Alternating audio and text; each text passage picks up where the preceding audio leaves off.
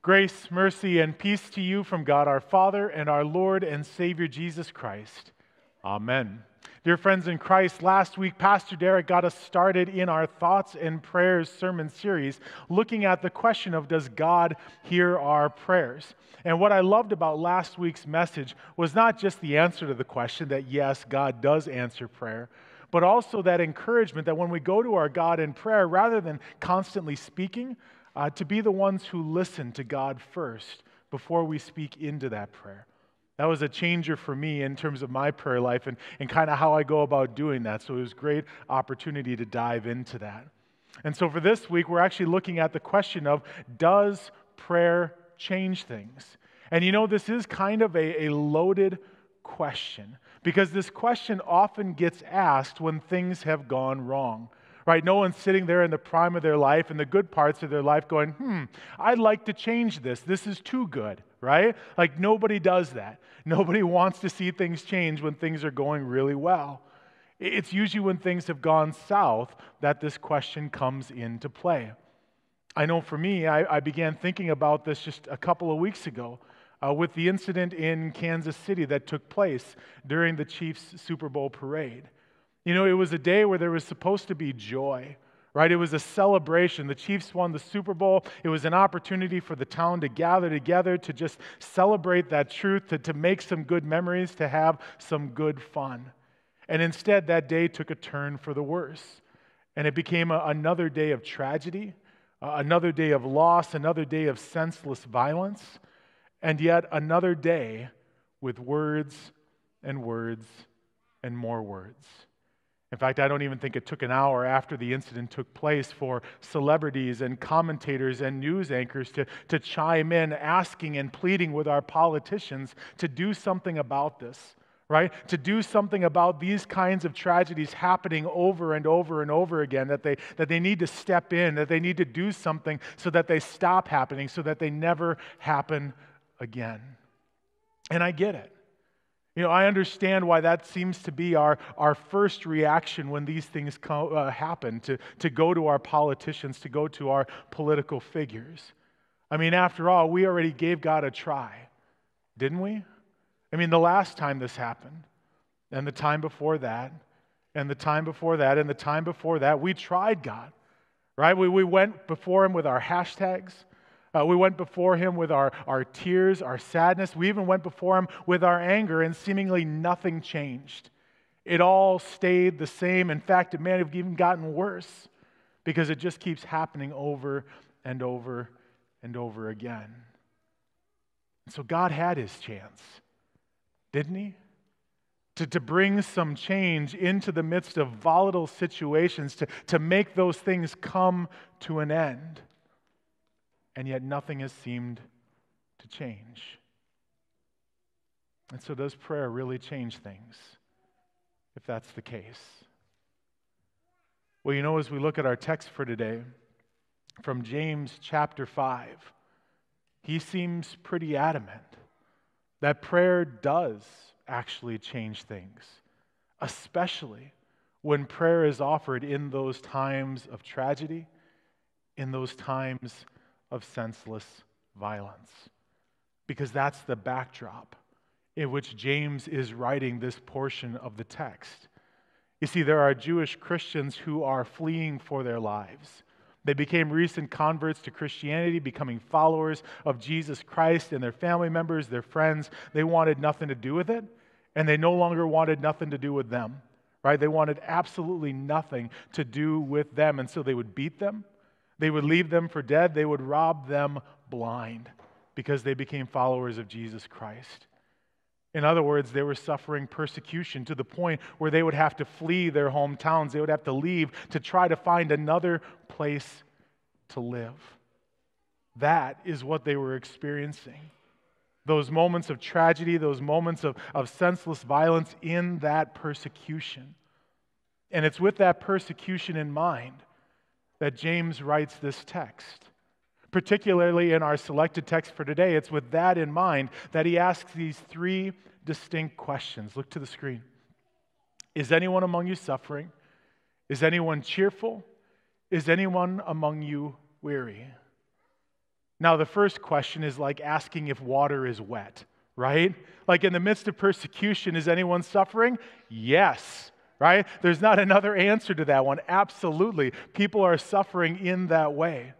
And the second question has more of a Philippians 4 mindset, that thought process of not necessarily being happy that you're being persecuted, but that you are to give thanks in all circumstances. And then finally, that third question, you may have noticed a little change from the text. We put the word weary in there instead of sick. Because when you look at that word in the Greek, it has two possible definitions, sick and weary. But when you look at the entire New Testament, it's only used one other time than this text, and that's in Hebrews 12:3, where the inspired author encourages us to keep our eyes fixed on Jesus so that we do not grow weary and lose heart as we run our race, so that we don't get so exhausted that we stop running the race altogether. So in other words, for that third question, James is asking basically, are you exhausted physically, mentally, emotionally, to the point where you can't even pray or even think about praying? These are the questions that come in the midst of persecution. And it's in these questions that we have the same answer over and over and over again. Is anyone among you suffering? All right, then pray. Is anyone cheerful? Pray. Is anyone among you weary? Pray. And even if you can't pray, don't let that stop you. Find somebody else to pray for you. Why? Because prayer changes things. Now, admittedly, as we go on in James chapter 5 and even into the history of the early church, we see that the persecution didn't stop. It actually expanded to include all Christians, and it got a whole lot worse for everyone involved. And that, again, seems to fly in the face of the truth that prayer changes things, because it should get better. It shouldn't get worse. At the very least, it sounds depressingly familiar that we pray for an end to violence, and yet it continues to increase. We pray for an end to the tragedies of this life, and yet they still continue to happen. Again, it just seems to fly in the face that prayer changes things.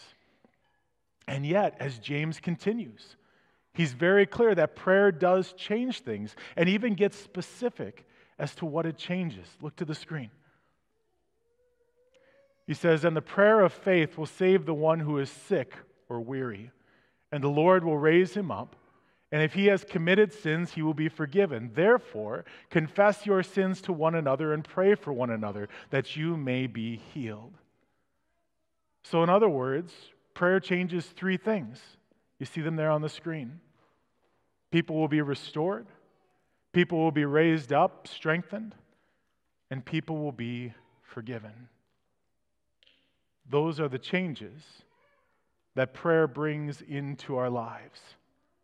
And I get it, there seems to be a disconnect there, right? We're praying for an end of violence, an end of tragedy, and yet these are the things that are actually changing. So why does that matter?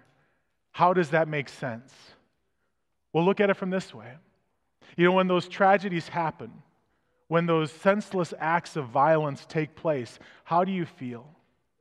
How do you respond when you see them unfolding before your very eyes? Whether it's Kansas City or Burnsville, Minnesota, how do you respond? I know for me, my heart just breaks. It just shatters into a million pieces watching those things unfold, reading the stories that came from those events those days. I also know that there's a sense of hopelessness that comes over me, a numbness, as if this is just the way it is now. This is just the way it's going to be. I got to tell you, I also feel angry, and even a sense of hatred for those who have caused these tragedies, for those who have brought about these senseless acts of violence to continue happening in the lives of so many people. So how about for you? When you see them happening, when you watch them unfold before your very eyes, how do you feel? Do you feel that heartbreak? Do you feel that hopelessness, that numbness start to creep in? Do you even feel that anger or that hatred start coming into your life. Those are real feelings, aren't they? Real emotions that come from those experiences, from watching those events unfold. And you know they're not unique to us. Those are the same feelings, the same emotions that the people in James's day were experiencing. They experienced that same heartbreak as they watched tragedy unfold before their very eyes. They experienced the same anger and hatred. They experienced the same hopelessness and even numbness in their lives as they watched that senseless violence occur in their very lives. But you know what it did? It made them pray more. Because they knew that they couldn't stay in those places. They knew it wasn't good to stay in the heartbreak. They knew it wasn't good to stay in the hopelessness and the numbness. They knew it wasn't good to stay in the anger and the hatred. And the same is true for you and me. It's not good to stay there. It's not good for us to stay in that heartbreak, in that hopelessness, numbness, in that anger, and in that hatred. Which is why when we pray, God brings about these changes into our lives so that we don't stay there, but rather experience His power, His work, at work in our lives and in the lives of so many others. Dear friends, I know that when these tragedies come, when these senseless acts of violence happen in our communities and in our world, there is this thought that somehow God may not have been there, or maybe that He was busy doing something else. But He was there. He is there. He always will be there, doing the work of His kingdom, bringing that kingdom into the midst of those tragedies, into the midst of those violent acts. And by constantly going back to Him in prayer, we can remember that. We can see that. Because if we stay in heartbreak, in hopelessness, in numbness, in anger or hatred, that all leads back to one place: being pulled further and further away from Him. But constantly going back to Him in prayer, it reminds us, it shows us that He is constantly at work in those times, in those places, in all times, in all places. That in the midst of heartbreak, He is bringing His restoration. That no matter how many pieces your heart might be broken into, your God in Christ is working to put every piece back together. That in the midst of the hopelessness and numbness, Christ is bringing His resurrection power so that there is hope, so that there is a sense of life that flourishes among you. So that in the midst of anger and hatred, there is forgiveness. So that you don't run your race with weights around your ankles, but rather can run the race freely, unencumbered by the sin of this world. That is what happens when we go to our God in prayer. That is the change that we can expect to experience as we continually go back to Him in those times and in so many others. And I get it. It may not be the change we're exactly praying for. You know, we may be praying for that end to tragedy, that end to senseless violence, and yet this is what we're getting. This is the change we're seeing. But you know, this is where the change needs to start if the other things are going to change in our world. Because real and lasting change doesn't come from anger or hatred. Real and lasting change doesn't come from hopelessness or numbness. Real and lasting change does not come from heartbreak. Rather, it comes through Christ's restoration, through Christ's resurrection, through Christ's forgiveness at work in our lives, changing us so that we can bring change into the many places we go in our lives. And so the challenge that I've got for you this week is to talk with somebody in your life and to ask them to pray for a change in your life that you want to see, specifically a change that might be holding you back from making real and lasting change in your life or in the life of somebody else.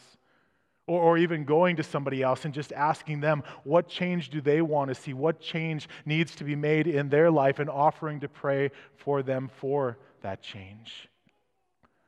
But whatever it might be, my hope and prayer is that you just never stop praying.